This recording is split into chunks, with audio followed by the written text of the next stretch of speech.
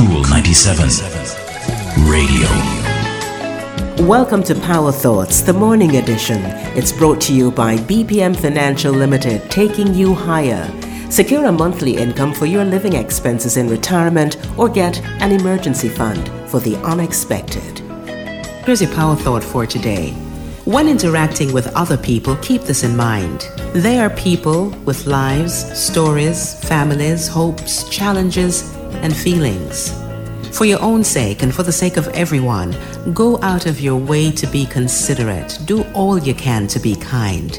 Especially when you're not met with kindness, offer your own kindness in return. Instead of trying to get the last word, seek to give the first smile. Kindness does not get used up. In fact, the more it is expressed, the more of it's there, and the world will benefit from all that you can give. You may have every reason to be angry, disappointed, impatient, sarcastic, yet kindness is almost always the better choice. If the world seems to be harsh, rude, inconsiderate, do something positive about it. Add your own kindness every opportunity that you get. Today's Power Thought is from Ralph Marston, the Daily Motivator, at greatday.com. I'm Rosamond Brown. Talk to you next time.